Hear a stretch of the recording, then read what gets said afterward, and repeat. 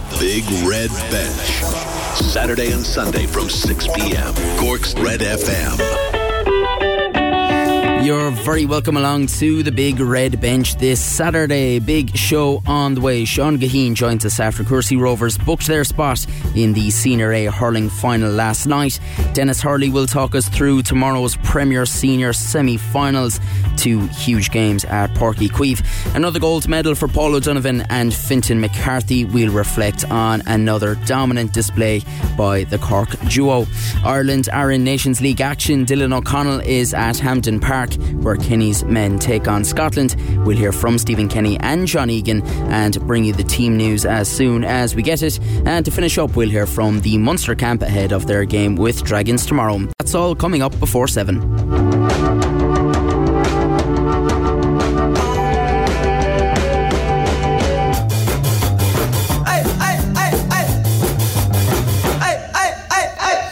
Aidan Leahy here with you until 7 o'clock on Cork's Red FM. You're listening to the Big Red Bench. Thanks for joining us. If you want to get in touch, 0868 104 106 or at Big Red Bench on Twitter. Now, of course, with the international break, it's another weekend without Premier League action, but there is plenty of action going on elsewhere. In the early hours of this morning, Kerry's Mark O'Connor and Alicia's Zach Toohey followed in the footsteps of Ty Kennelly by becoming an AFL Premiership champion. The Irish duo helped Geelong defeat Sydney Swans by a dominant 133-52 in this morning's final at the MGC.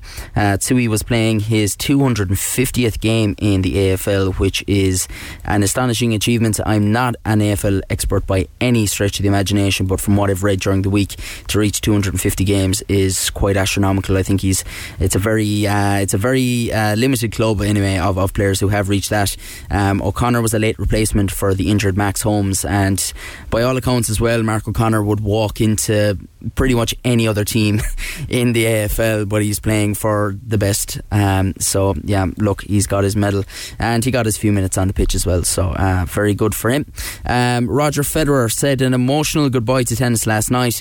One of the greatest players of all time teamed up with fellow legend Rafa Nadal in the doubles at the Laver Cup in London, and before they ever walked out, someone set their arm on fire. There was another protest. I think there was a protest as well at the French Open where someone cable tied their neck to the net or something like that, and actually that happened in Goodison Park as well. But yeah, there's been a few protests in the tennis. This guy managed to set his arm on fire anyway, very strange, but they eventually got rid of him and they brought out the stars. Federer was given a long ovation after walking off court following a performance from Ellie Goulding, because that was necessary. Federer says it was some way to retire from the sport. I mean, the match, yes, in itself sure is special, but it's really everything that happened after, because I wasn't aware who was going to come to sing, what was going to happen, what was expected of me, or how long it was going to go. And then I guess looking around and seeing how everybody got emotional. Yeah, it's a real change of the times, isn't it? Serena 1 week and Roger Federer gone the next, and it probably looks like Rafa Nadal is probably going to retire after next year, after the French, after Roland Garros, I suppose, is probably when he's going to pack it in. So yeah, and all that's going to be left then is Djokovic, I suppose, from that trio. But there's a new wave of tennis stars coming through. Just new world number one. So it's not all doom and gloom in the tennis world. It's looking like Leona Maguire is back in contention at the Women's Irish Open. A third round of 65 has her right back up there. The Cavan woman recovered from a bogey on her first hole to finish 7 under for the day at Dromoland Castle. She's 9 under now for the tournament, and I'm just going to check that score again as we hear from her, just to make sure nothing has changed since. After 3 rounds of play, she finished up in a tie for 7th place as things stood then. So a 5-way tie. I'll just give a check on that at the County Clare course. But let's hear from Leona Maguire as they do that. She says the fans played a part in her recovery after a disappointing second round. Yeah, I mean, you're obviously trying to do as well as you can. You want to give people something to cheer about. So no, it's been fantastic. The crowds have been bigger than I expected, especially out early this morning, and it's like everybody's been saying, it's almost like a major, it's almost like a Solheim Cup this week, and it's nice to have crowds rooting for you. Yeah, it's very difficult to find this leaderboard, I have to say. But I'll give a check on that as soon as I can. We'll come on to the Roars and I'll get an update on those scores from the Women's Open. Paul O'Donovan and Fintan McCarthy, of course, took gold at the World Rowing Championships in the Czech Republic today. The Cork pair eased to victory in the final of the lightweight men's double sculls. And I have to say, it's just incredible to see Irish guys be that dominant in a field, you know. And even Jerk Hanning was on commentary, and I can't remember the other guy's name on co-commentary, but I could not relax watching it at all, because they're just there going, yeah, they're going to win it. They're going to win it by clear water. You know, it's handy. Don't relax. They're winning it. Like, that is just, we're not used to that as Irish people. Like, you know, we always have that bit of an inferiority complex, but these guys are just class above, you know. And it's great that they're from Cork as well, I suppose. But yeah, they did pull away eventually. But you know, that confidence and that cockiness, we're not used to it. I don't know whether it suits us or not, but we're definitely not used to it. And that race, for as much as they were trying to tell us that it was all okay, it was in the bag, I think it actually made it worse. But anyway, elsewhere, Aoife Casey and Margaret Cremin also medalled for Ireland. They came home for bronze in the women's lightweight double sculls. The women's four of Africio, Emer Lamb, Fiona Murtagh and Emily Hegarty finished sixth in their final. But I think 5 finals today, or 4 finals anyway, A finals for Ireland today, and 2 medals, a gold and a bronze. Not bad at all. Here are Paul and Fintan with RT's David Gillick, and I'm pretty sure Aoife Casey and Margaret Cremin jump in on the interview towards the end as well. Massive congratulations. You're simply unbeatable by this stage. And Paul, for yourself, your 5th consecutive World Championship gold medal. How does that make you feel? Oh, it's fine, yeah. Is that it? Yeah. You come here obviously with an expectation and the pressure, but you make it look so easy. Well, I don't know, there's no expectation or pressure really. I think that's just something people talk about, you know, and we wouldn't be too concerned about what people think. Fintan, you're cracking a smile. He may not be cracking a smile, but you're cracking a smile. No, yeah, I'm happy, you know. I think we decided to come here without, our usual preparation, so I'm just really proud of how we approached it. And I think regardless of the medal, the trust we had in each other to prepare the way we did, I think is really going to stand to us in the next few years, and so to us this as well. So yeah, just really happy and proud. Yeah, because obviously coming back off the back of the Europeans, a lot going on. Paul obviously had his studies and stuff like that. It wasn't probably the ideal lead into a World Championship, but in saying that, it just shows the confidence that you guys have and that trust you have to come out here and, let's be honest, dominate it with a performance like that. Yeah, sorry, I forgot the first half. I knew you did, because you're looking for your flag. I was just saying, in terms of your preparation for this, obviously off the back of the Europeans, it wasn't the perfect prep for this. Paul was studying, you had training camps and things like that, but it just shows the level of confidence and trust you have between you. Yeah, definitely, and I think the trust in our coach and in our programme as well. I think without that, we wouldn't have been as confident to come here without our usual time together. And so I think, it was just a really good year for us, really. And Paul, how did the race unfold? Obviously you've got your own kind of plan in your head. Did it kind of go to plan, so to speak, and you kicked on about K and you really opened up that gap and pulled through? I think as insofar as we make a plan, we don't really, but that's kind of the standard, the way things kind of unfold for us. We're not bad first 10-15 strokes, it was good, and we held out Italy or like to go on hard after that again and open up a lead, and they did that.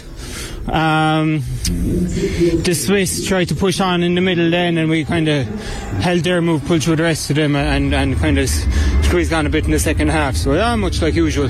So this rich reign of form that you guys are in at the moment, how do you maintain that? Obviously it's a big 2 years, obviously Paris, Worlds, Europeans, all that to come. So how do you keep going? I suppose train as usual, David. Have a bit of fun as well, yeah? Yeah, you get fun. It's fine. Can do that. I got him to smile. He got him to smile.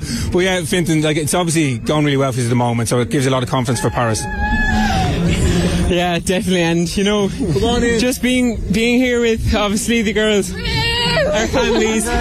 We train side by side every day, and we just put in a huge amount of work and a huge amount of miles, and it's just really special. Yeah, so. I know. Really. You're not sick of the side of each other by this stage, no? Not yet. So this is the end of the season for you all. So what happens next? Some partying. Bit of rest, some parties maybe. Yeah. Paul was giving me quite a tough interview there. He wouldn't smile for me. So will you try and get him to smile a little bit later on now? We'll try. We'll get something more. Yeah. Well, look, well done to you all. Lads, go and enjoy that podium. Ladies, what was it like up there? Pretty special. Really good. Well done. Once again, the nation's proud of you also. Best of luck. Thank you. Yeah, it's quite incredible, to be fair. I suppose we don't really realise the work that goes into that from the two lads. You know, it's almost as if they turned up today and just won it, you know, that kind of way. But David Gillick said there, like with the studies they're all doing and all of that, it's fairly incredible. I was also reading in the Southern Star about Fintan McCarthy and that pressure he felt when I suppose he took the reins over from Gary O'Donovan, and look, he has delivered and more, you know, like it's incredible stuff from the two of them, and like, you know, surely there's more to come, and like that Paris on the way, imagine that, another gold medal, that would be the crowning glory, you'd have to say.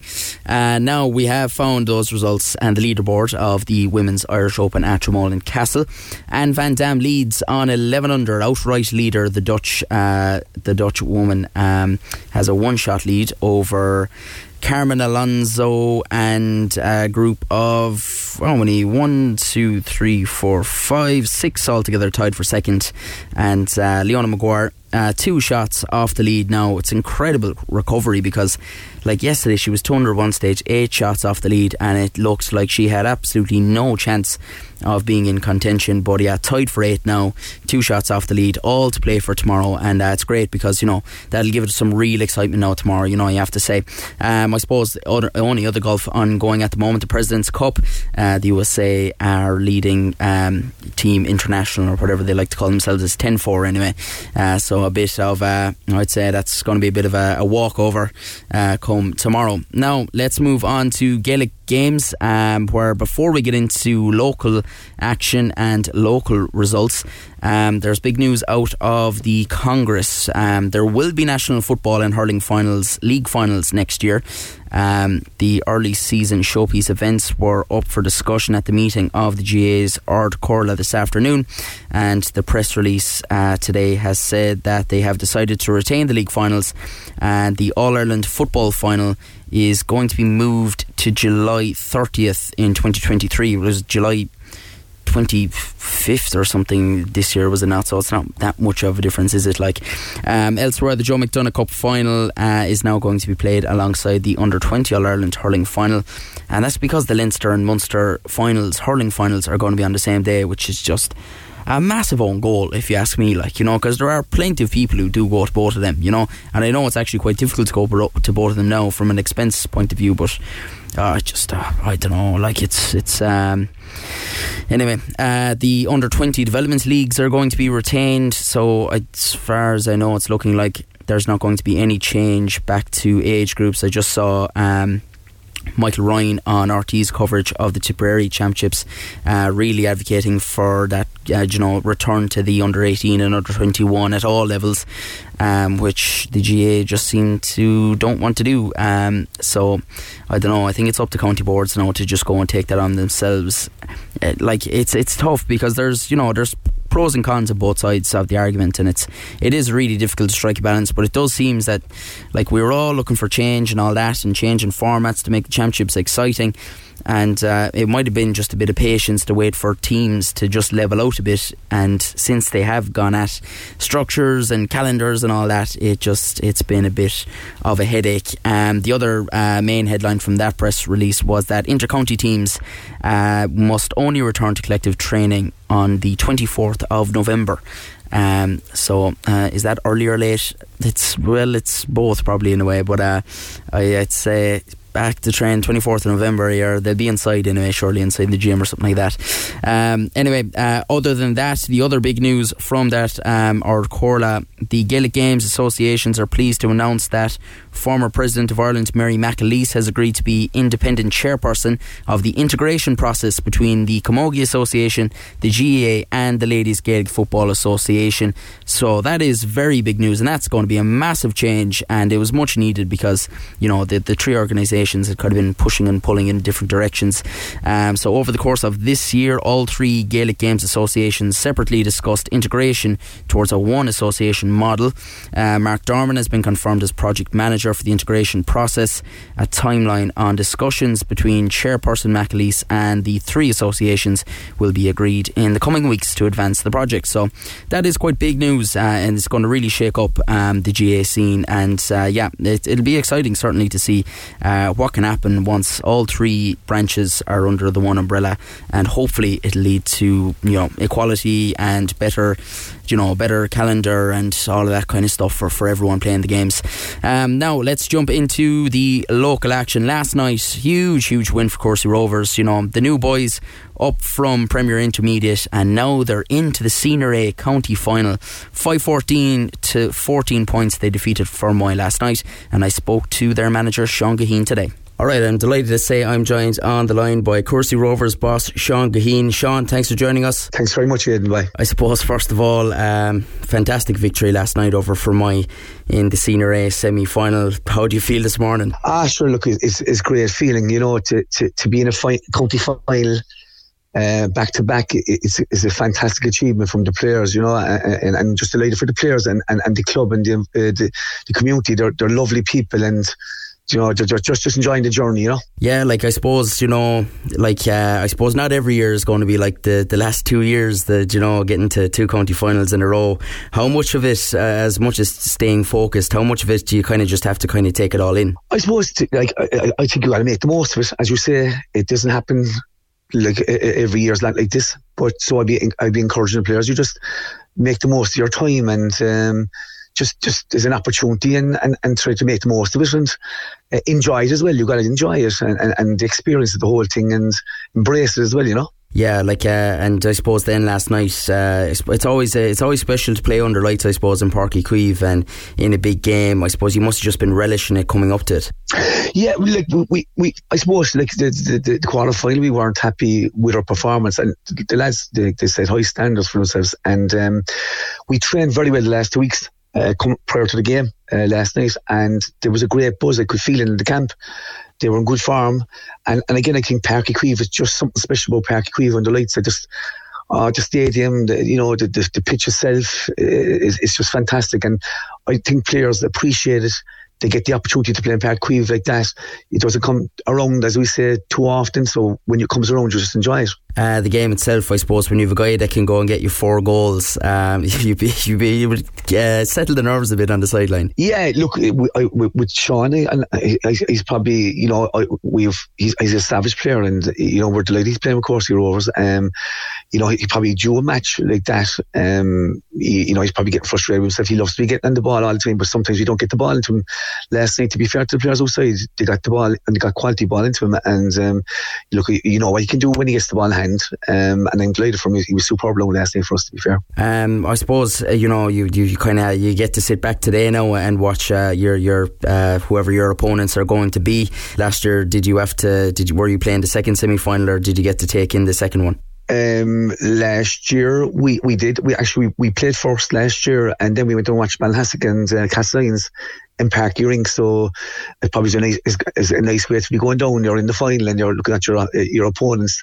Similar today, I'll be down there today. Obviously, they're two very, very good teams. To be fair, I think after one game this year, this was billed as the final. Bride Rovers versus Fair O'Neill's. So it should be a cracker tonight. You know, but look, for our point of view, look, we're probably in a good position. We'd be the big underdogs going into the game, you know. So that's a tag we have no fear of, and I relish that tag, actually, you know. Excellent stuff. Well, Sean, look, I'm sure we'll talk to you again before the big day. Congrats again, and thanks for joining us on the Big Red Bench. Thanks, Aidan. Bye. You're a gentleman. Yeah, great stuff there from Sean Guiheen, and what a season, what a 2 seasons for Courcey Rovers. They'll find out who they face tonight. The second semi-final of the Co-op Superstore Senior A County Hurling Championship will be played this evening. Father O'Neill's versus Bride Rovers at Páirc Uí Chaoimh, 7:30, and winners go on to face Courcey's in the final. In the Premier Intermediate Hurling semi-finals, Ballinhassig played in Escarra in Cloughdove, and it ended Ballinhassig 115, in Escarra 118. So in Escarra by 3 points into the final, and the second semi-final of that is approaching half-time. It's Castle Martyr 2-11, Castle Lyons 2-9. There was a double header of quarter-finals at Castle Road in the SE Systems Camogie Championship. Killa have been defeated by St Finbars in the first game 3-13 to 2-11, and ongoing at the moment. It's just half-time there, actually. It's Courcey Rovers and Sarsfields, and it's Courcey's 1-7, Sarsfields 7 points. So what a great weekend it would be for Courcey Rovers if they got if the hurling team and the camogie team managed to get wins and a final and a semi-final in the county championships on the cards. Now let's turn our attention to the Premier Senior Hurling Championship, because tomorrow 2 huge games at Páirc Uí Chaoimh. Erin's Own face Blackrock at 2 p.m. St Finbars play Newtown Chandram at 4. I've been speaking to the Echo's Denis Hurley on tomorrow's action. Denis Hurley, hurling analyst with the Echo, joins me on the line. Denis, 2 huge games in Páirc Uí Chaoimh tomorrow, semi-finals of the Co-op Superstore's Premier Senior Hurling Championship. I suppose first of all, I've been in studio most weekends, so I kind of want to get to see the results coming in, but it seems like it's been a very exciting championship all around this year. Yeah, I think it has, Aidan. I think the change to the group stages and just having 12 teams in the competition has definitely served to kind of tighten the kind of the spread of quality. It's a very even and open championship. Like, you look at the fact that Middleton, the champions last year, didn't get out of a group this year, and of the 4 semi-finalists, Blackrock were the only ones who were there last year. So definitely does point to, you know, a fairly democratic spread, which can only be a good thing. Are you surprised with the 4 teams that are left in the semi-finals? I suppose you're not really, because when anyone is in with a chance, you know, you're kind of you're not really flabbergasted if any of them get this far. You know, you can get a good run in the group stages, and, you know, win a semi-final or win a quarter-final, sorry, and, you know, it's not a long journey to get there, I suppose. Like I was talking to Erin's Own's manager, right, Martin Bowen, during the week, and they have the automatic semi-final spot, and he said maybe they were a bit surprised to get that, but again, you know, it kind of, you can just fall for you that you end up with the top seeding. So, you know, but even then, Erin's Own were in the quarterfinals last year, semi-finals the year before. The Bars, maybe, I suppose, having not got out of the group the last 2 years and been in such a tough group then this year with Blackrock and Sarsfields and Charleville, they're probably considered a bit of a surprise package. But there's so many good players in the Cork panels over the last 2 years.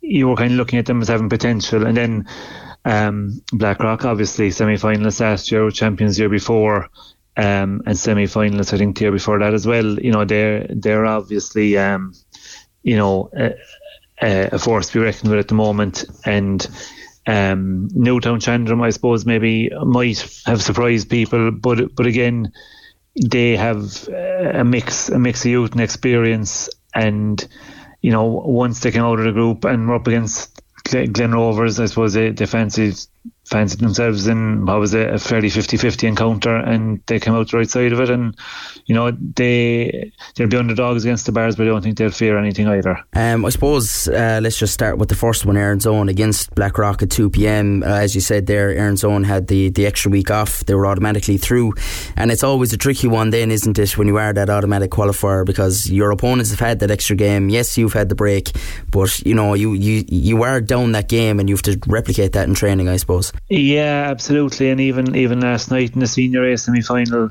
Fermoy were probably just a bit rustier against the Courcey Rovers team that had played a quarter final and come through a winner-take-all final group game, and you can't really replicate it. Like, so it is, it's an advantage in one sense that you avoid having to play a quarter final, but then you're just having to make sure that you hit the ground running in the semis. Like, so it's a double-edged sword, definitely.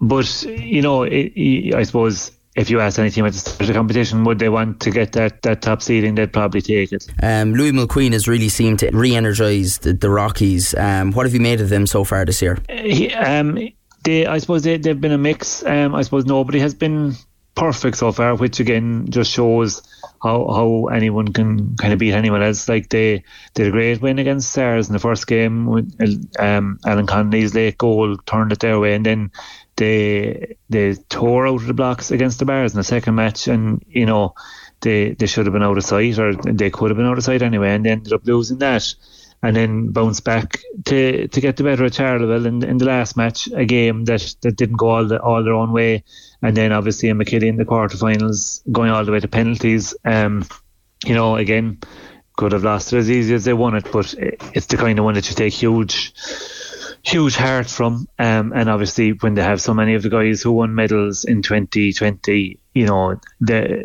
have that belief and the experience, and Louis Mulqueen's a guy who has had success at various places in Clare and in Galway in the past, and he definitely sees this as a challenge, but I think it's one he's definitely enjoying. If you had to call it Erin's Own or Blackrock, which one do you think is going to come out the right side? It's a very tough one. Like, obviously Erin's Own had the top seeding and they beat Blackrock in the first game last year, Blackrock's first match as defending champions. But I just wonder, with that extra time off and with Blackrock just kind of building up a head of steam, if they might come out the right side of it. At 4 p.m. then, I suppose maybe a bit more straightforward to look at, because the two teams did come through quarter-finals, but what a semi-final it is. Two real traditional forces in Cork hurling, both enjoying that kind of resurgence. St. Finbarrs versus Newtown Shandrum. It's a great matchup. Absolutely, yeah. Like, whoever wins, you're going to have a team in a final for the first time since 2009, or the first time since 1983. So, it'll be ending away whichever way. Like I said, like the Bars were probably seen as the third ranked team in that group with Stars and the Rockies, but they came out of it unbeaten. 2 great wins after drawing the opening match against Charleville, and there's a real kind of youthful vigour to the team, because they've had guys who won All Irelands with Cork at minor and under 20 in the last few years, and then Damien and Conor Callahan, obviously Cork seniors. Billy Hennessy was in the Cork senior panel in recent years as well, so there's a lot of excitement around the Bars. Douglas was a game that I suppose was a test for them, given that Douglas have been knocking on the door with a while now, and they came through that well, and they'll be going as favourites, I suppose. But Newtown, a great win against the Glen. The return of Carl Naughton has been a big boost, and Jamie Cockton is there as well, and obviously Tim O'Mahony, and they've kind of been adding young guys as well. The underage section's been going well in Newtown with a while, and even this year they got to a Premier 2 minor semi-final. But I just wonder if the Bars might kind of have a bit more firepower for them. They're able to get scores from all over the field, and they showed against Stars like that they can get goals if they're on. The only thing is that the weight of expectation will be heavy, so that'll be something for the Bars to contend with, but I would just give them the edge in that one. I suppose just looking at Newtown, Colin Naughton has been a real tonic for them. Yeah, absolutely. The guy brings a wealth of experience, and like he was a huge presence in the match against the Glen. He I think he's 35 now, but he's still able to put in a huge shift at midfield, like, which just shows the level of professionalism that he still has. To be able to keep himself in that kind of shape, and you just bring a kind of an authority, and guys listen when you talk, like, and he's the kind of guy who leads by example. And then when you have Jamie Coughlin as well, who's played for Cork, and who's able to come in with key scores, and then Cormac O'Brien too. They definitely won't be overawed by the fact they're facing the Bars. And so I think they'll be able to go out and hurl, and just kind of give it what they have. I was talking to their selector, Jordy O'Mahony, during the week, and he said all year it's been a case of leaving all out in the pitch, that they topped their group kind of maybe unexpectedly by beating Douglas in the last match. But even if Middleton had beaten Kanturk and Newtown had been knocked out with 2 wins out of 3, they'd have been as proud of the lads as they were by topping the group. And they built on that then against the Glen, so they'll be relishing the challenge again. Yeah, finally then, as you said, there is going to be pressure on St. Finbarrs. I suppose any team like that who's trying to end that kind of long wait. But I suppose if you're to have a man in charge like Ger Cunningham, it's not a bad shout. He's going to be well able to handle that expectation. Well, that's it, absolutely. He won county titles as a player with the Bars, and he won All Irelands with Cork. So he definitely can impart a wealth of knowledge, and there's a strong backroom team there as well. The likes of John Cremin and Sean McCarthy there with him, and during the league it looked like they were struggling, but when you have that many inter-county players, you can't. You can't hope to have anything near your first choice team out at that time of the year. But what it does is it gives other guys a chance to have some important game time, and I think that's probably helped them build a squad. That you have guys who are able to come in when needed, and I think it stood to them, and they've been able to kind of really get going now as the championship has gone on. So then it's the Bars and the Rockies that you're tipping to come through. I think if I had to put my neck in the block, that's what I would expect. But I wouldn't be at all surprised if we were looking at any of the 4 possible final combinations. Absolutely. Well, it's going to be a fantastic day's hurling. Dennis, thanks a million for joining us on the Big Red Bench. All right, thanks, Aidan. Yeah, Denis Hurley there talking us through what's going to be a massive day of hurling tomorrow at Páirc Queeve. Just before we go to the break, it's all over in a classic in the Premier Junior Hurling Championship semi-finals. We went to extra time, and Tracton with a 1-point win over Kilbrittain, 125 to 27 points, and you can hear reaction to that on tomorrow night's Big Red Bench. Ger McCarthy was there for us, and he has the Tracton camp, and you can hear that tomorrow evening. Now we're going to head into the break. After that, we're going to talk Ireland versus Scotland, and we're going to give Dylan O'Connell a call, who's at Hampden Park. Don't go away. The Big Red Bench. Game on. Saturday and Sunday from 6 p.m. Missed the show? Grab the Big Red Bench podcast at redfm.ie. The Big Red Bench. You're very welcome back to the Big Red Bench here on Cork's Red FM. Aidan Lee here with you until 7 o'clock. Before we jump into Ireland versus Scotland, Shelbourne are the first team into the final of the Women's FAI Cup this afternoon. Noel King's side beat Bohemians 1-0 at Tulka Park thanks to a penalty from Noel Murphy. Athlone Town looks set to join them. They were leading well against champions Wexford Youths 3-0 in the second half of their semi-final. Bohemians leading Finn Harps 2-0, and that game is probably over by now. In the Premier Division, that was a big chance for Finn Harps to get off the bottom of the Premier Division. Ryan Rainey was sent off for the home side. Declan McDade and Jordan Doherty with the goals.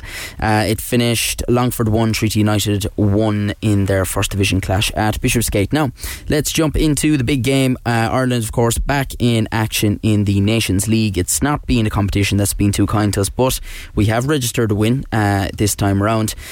Before we get over to Dylan O'Connell at Hampden Park, elsewhere in the group, Ukraine beat Armenia 5-0, which means Ireland will have to win their final 2 games to have any chance of becoming second seeds in the Euro 2024 qualifier draw. That's a bit, we lost to Armenia and Ukraine beat them 5-0, and you know what, we should have beaten Ukraine the last time we played them. So look, I think the way the international break works at the moment, that first game back is always a bit, even though it's Ukraine's second game, but you know what I mean, mean, it's all the international break. I don't know. Anyway, let's go to Dylan O'Connell at Hampden Park. Alright, I'm on the line now to Dylan O'Connell of the Echo, who is at Hampden Park. Dylan, thanks a million for joining us on the Big Red Bench. Oh, thank you very much thank you for having me. Not at all. I suppose first of all, how's the atmosphere building up so far? I know it's a good bit to go until kick-off yet, but in and around the stadium and everything like that, you're just after getting in there. What's the atmosphere like? Oh, brilliant. Like, I arrived in Edinburgh this morning about noon, I think, about noon, 1 o'clock. And like the whole day, just Irish fans, Scottish fans, mixing, singing, drinking. It's a brilliant, really kind of proper festival atmosphere, which is one of the things we love about football. Exactly, yeah, and like, you know, in fairness, Ireland and Scotland, it's been feisty on the pitch, but to be fair, off the pitch, it's usually fairly jovial. Yeah, it's like, I remember a couple of years ago in the Six Nations, I know it's a completely different sport, some refer to it as Celtic cousins, and I kind of like tend to agree with that. Like, we kind of, I suppose if you go up to Belfast or Larne, it's only a stone throw across the water really, where we get on quite well with each other as neighbouring countries. Exactly, yeah. I suppose it's going to be a very tough game tonight for Stephen Kenny's men. Scotland 3-0 winners over Ukraine a couple of nights ago. They looked fairly impressive. Yeah, and like Ukraine, they started really strong. They had a really strong start to their Nations League campaign, and they're swept aside by Scotland, who are actually missing their captain and probably their best player as well, Andy Robertson. So Stephen Kenny and the squad will have their work cut out tonight. Like, the game is sold out. There's a great buzz around town. So not only do you have to deal with the fact that like it's an informed Scottish team, you have to deal with the fact that like Hampden Park will be called from 8:15 this evening. And like, you know, it's funny that Ireland have this bit of an issue with which of the 10 unbelievable centre halves we're going to pick. Scotland, then I suppose Steve Clark has the decision to make whether he's going to start Lyndon Dykes, who scored during the week, or Shea Adams, of course, who's been playing fairly consistently well for Southampton over the last couple of seasons. It's interesting, I suppose. They're going to go right up against each other. It'll probably be those two decisions are going to probably decide the game. Yeah, definitely. Like, even for Ireland, I feel like more like on our forward line as well. Like, we could easily put like even Chidozie Ogbene, for example. He can play as a forward and he can play as a left wing back. So Ireland have a great like diversity as well when we can play forward line. But with us, I feel like Stephen Kenny isn't going to change things too much. He'd probably play the same like 3-5-2 or some variation of that. Like, you could only bank on it that Shane Duffy will start and John Egan, and it's then a question of who will start, like who will be the third centre back pairing.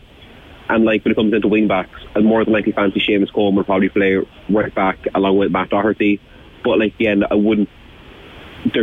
There could be like they could start Jason McLean playing left wing back. I highly doubt it. He probably brought on as a sub. But like, even though Ireland do have a lot to pick for him, I feel like he probably won't try and change anything. Yeah, and the biggest thing probably, could be Robbie Brady. He could be starting, but that's about it. Yeah, Brady's an interesting one, I suppose, back in the fold. And you know, if Ireland do play that 3-5-2, he'd be fairly handy there as a left wing back, you think? Yeah, definitely, because like, you know, the role of a left wing back isn't just defending; it's also getting forward, it's putting numbers in midfield. And like Robbie Brady has that. Like, he originally came through Man United as a left midfielder. He became a left back then later on in his career, so he has the skill set in his locker. He can score goals. We know that from Euro 2016. So like, he's a good versatile player to have there, and I suppose that versatility is suited to that position. Yeah, and he's there at Preston, of course, and there's a fine Irish contingent at Preston. They've had an interesting start to the season. I think at one stage before the last round of Championship games, they had the best defensive start to a season ever in the Championship, but they also had the worst attacking start. Himself, Troy Parrott, you've Alan Brown there, of course. They'll all be pretty important tonight, you'd imagine. Yeah, and like, I'm a firm believer that like club form can carry over to like national team form, because you know, players develop certain connections with each other. Players develop certain, like, you know, they know things about themselves. Like, even if you look at, like, I know now there's an extreme example, but look at Spain back in 2010 when they won the World Cup and won the Euros. There's a lot of Barcelona players there, and like, you'd imagine on the pitch this evening there will be a fierce link up between Troy Parrott, Alan Brown, Robbie Brady, because they all know each other. They all, you know, they know what it's about. They don't make each other tick. They know how to bring out the best of each other.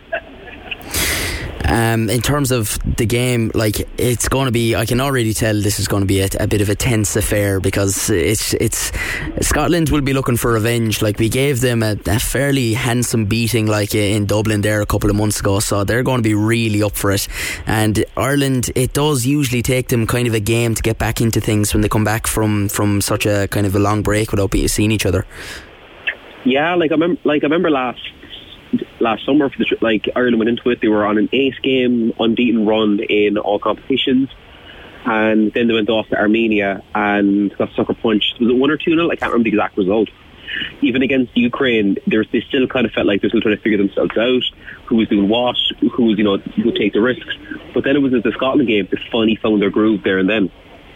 But tonight is a derby essentially, so Ireland would definitely be, I suppose, fired up from the point of view of the fact they know this is a derby. They know that it's like playing England in Wembley, Wales in the Millennium Stadium, Cardiff, or Northern Ireland, Belfast. They know this is essentially a derby, so that will definitely light a fire. And also as well, I suppose, a big factor in that game against Scotland in Dublin was Michael Obafemi and the difference he made and the different type of player he is. Yeah, he was outstanding that night, that in Dublin that day. That he didn't just get a goal, he also got an assist, and the ball he put in for Troy Parrott to score, I apologise, was inch perfect. So it was an inch perfect ball he put into the box that night. He's such a versatile attacker. He's not just a striker, not a number 9 you put into the box. He can do so much. Yeah, I suppose realistically you're just hoping tonight that they can back up the progress they've made over the last 18 months, realistically, I suppose, well, 12 months I suppose, and just give a good account. And I suppose you'd nearly take a result here. I think the top in the group is probably a bit stretched too far at this stage, even though a win would go a long ways to righting that, but a result wouldn't be bad to take away tonight. They have a huge outside chance top in the group, and they need every single result to go their way, and they need everything from every single way the ball is kicked to go their way for that to happen. But it's all about keeping momentum going, because we're going into the World Cup, the European Championship. The draw for the qualifiers for the European Championships is on the 9th of October, as far as I know. So keep momentum going into that campaign, to get a formula where everyone knows the roles, everyone knows what we're doing, because we're no longer figuring things out now. And the next one is the crunch campaign for Kenny. Exactly, well, that's it. Dylan, I'm massively jealous of you once again at Hampden Park, but enjoy the game. Hopefully Ireland can get over the line. Oh, fingers crossed. Thank you very much for having me on, Aidan. Yeah, and the starting 11 is out, and Dylan is just been texting him there. He's very surprised with a good few calls. The team is Bazunu, Collins, Egan, O'Shea, Doherty and McLean wing backs, Cullen, Malumbi, and then you have Parrott, Knight and Obafemi up front, which I'm quite surprised with a good few of the calls. I suppose just looking at the back five, obviously Doherty right wing back, McLean left wing back, Collins, Egan, O'Shea. I imagine O'Shea will be the right of centre.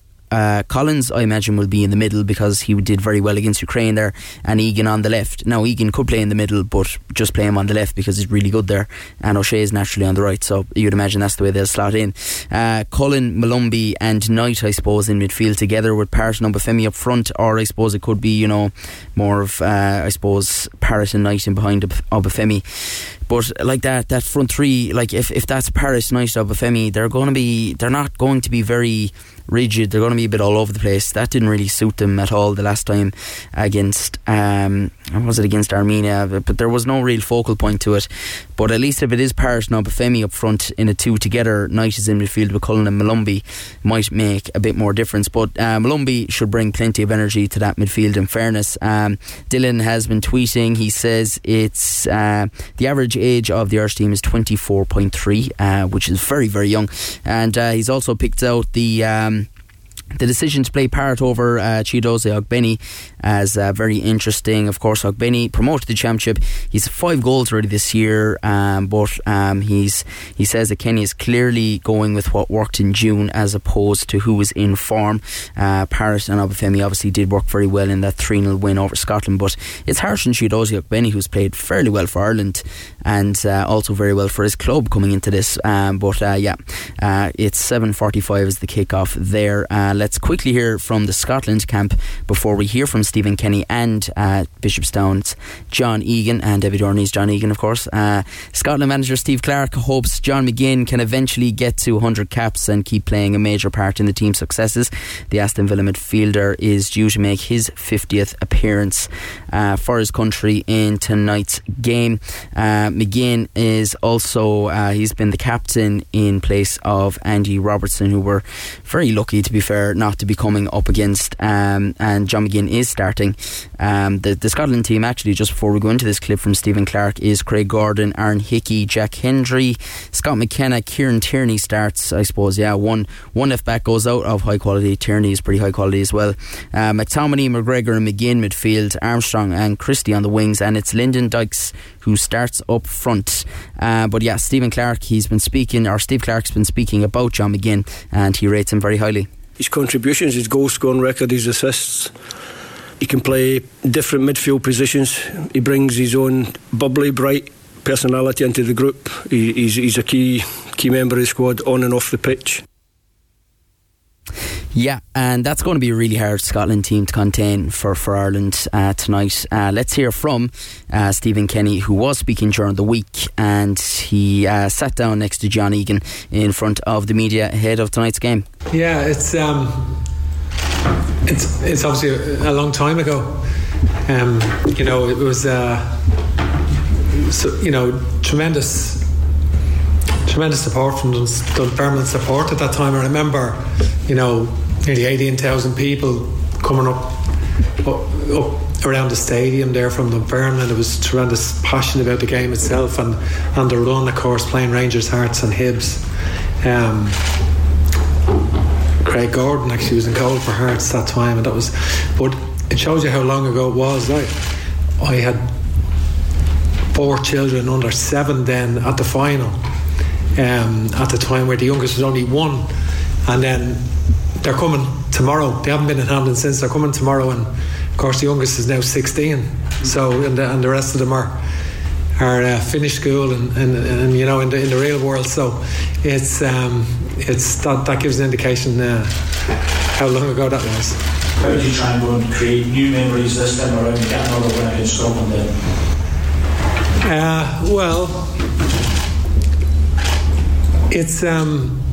It's a great occasion. We're delighted to come to Hampden, full house.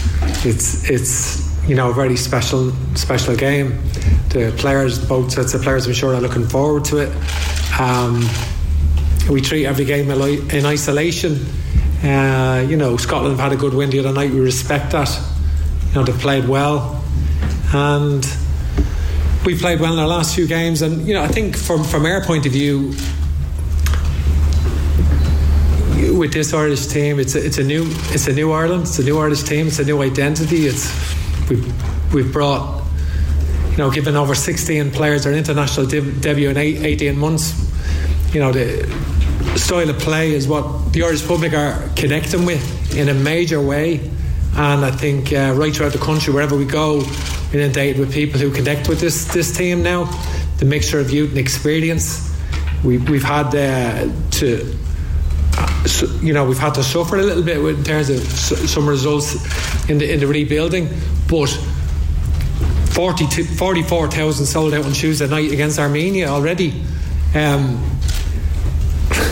For a game on a Tuesday night against Armenia, that's not a Euro qualifier, a World Cup qualifier, so that'll give you an indication of the level of support in the team at the moment throughout the country. People are excited by the team, and the crowd have been extremely passionate. You would have felt that if you were in the game. I'm not sure if you're in the game against Scotland in the Aviva. There's tremendous away support. Now this will be our biggest away support, because since we've come in, we've just had obviously COVID issues, and not really, we had away fans at some matches, but this will be our biggest away support since we've become manager. So it's Irish fans travel throughout the world, and so from that point of view, it's a special game.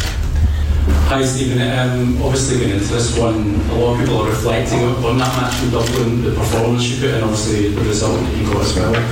What specifically convinces you that you can produce that game, Well, every game is different. We're not dwelling on that game. We're not dwelling on it. I think we have to move on from that. And it's a new challenge. It's a different challenge. We were coming back into that game on the back of losing 2 games, in fact, so we were disappointed going into that game.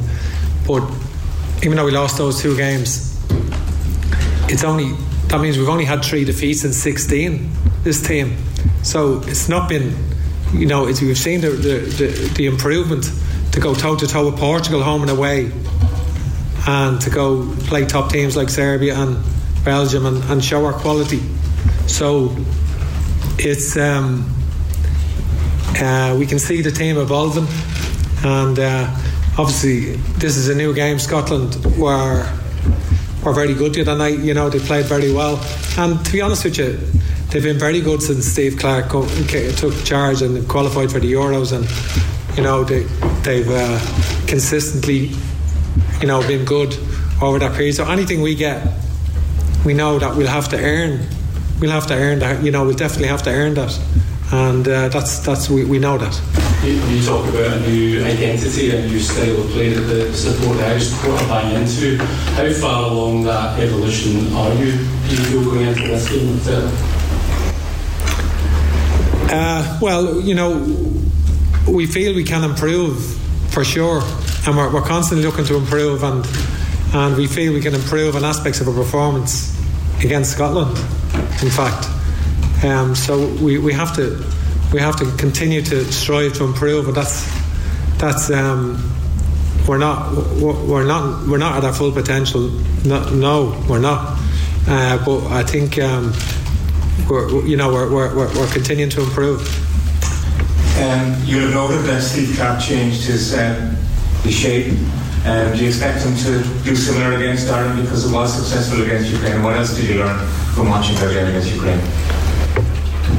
Yeah, I've really no idea.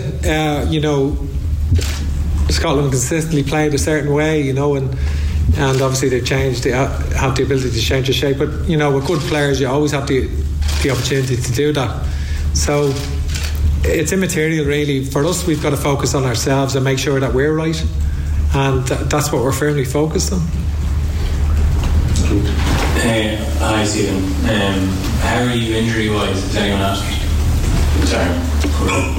Injury-wise, we're completely no issues at all. Everyone in the camp is fully fit.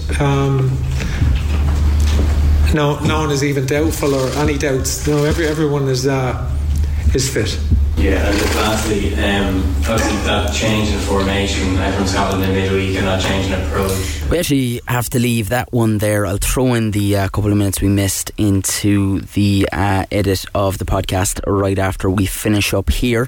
The Irish under-19s earlier on beat Wales 2-0 in the second round of their European qualification campaign. Ireland made it 2 wins out of 2 in Group 4 thanks to late goals from Justin Farzaj and substitute and Cork City's own Franco Ume. It was enough to earn the Republic a significant 3 points and keep a second clean sheet in a row in the process. Now let's end on some rugby. Peter O'Mahony will captain Munster in tomorrow's URC clash with the Dragons at Rodney Parade. His inclusion is one of 8 changes to the team following last week's loss to Cardiff. Here is forwards coach Andy Kirichow and Paddy Patterson. That we all need to work on and sharpen up on, and that'll come as the more we play together. We get our timings together, and we have that feel of what certain players are going to do instinctively as well, and how we can support that. That'll definitely add to, I think, more accuracy and around our catch pass. But in terms of the team side of things as well, it's going to take some time for us to bed these things in, and the great thing about it is we've got a good long week now to put right some of them things, work on it, keep improving so our performance improves at the weekend. Breakdown stuff we can immediately address, as we were challenged well by Cardiff there, but some of the kind of the pattern work and the phase shape stuff, that's we're seeing massive improvements through the summer and through our pre-season games into round 1. There's big improvements even within those 3 games. So, well, we expect to keep improving, and it's always going to be a long-term thing that we'll keep pushing ourselves on and testing each other. The way we're training is designed to stress the players. So it will inevitably take time, and we should see improved performances as we move through. The good thing we took out of the game was even with the areas that we've highlighted that we need to improve, we were always at any point in touch and distance of taking the game for a win away from home, which was very pleasing, and that's what I was touching on before in terms of how well we stuck in the fight. These things are important. So if you're not going to win, we've got to make sure that we're coming away with a losing bonus point. And that was very pleasing, certainly from a coach's point of view. The players probably didn't feel it at the time, but in the long term, that point could be the difference. So, look, it's something we're always after. Yeah, it's been fairly smooth. I was pretty lucky in the fact that Wig was the forwards coach pre this season, or last season, should I say? And he was very aligned in terms of the stuff that we were trying to put into place with the academy, and that alignment has helped not just for me transitioning into the senior program, but also with our academy players that have come into their senior contract, first year senior contracts now. There's a very, very much an aligned message, and the lads who are now currently in the academy who are training with us on a daily basis, they're not missing a beat either. So that's been very handy to have that all the way through, and my role now is to pick that up with Tommy. Yeah, we're going to leave that there because we're out of time. That is it, of course. Ireland kicking off at 7:45 against Scotland at Hampden Park, and you can hear reaction to that, and of course to the 2 Premier Senior Hurling Championship semi-finals tomorrow, Páirc Uí Chaoimh, on tomorrow's Big Red Bench with Rory. If you missed this, you can catch up on redfm.ie. I'm going to throw the podcast up there right after this, and until then, stay tuned. Stevie G is on the way next. The Big Red Bench, Saturday and Sunday from 6 p.m. Cork's Red FM.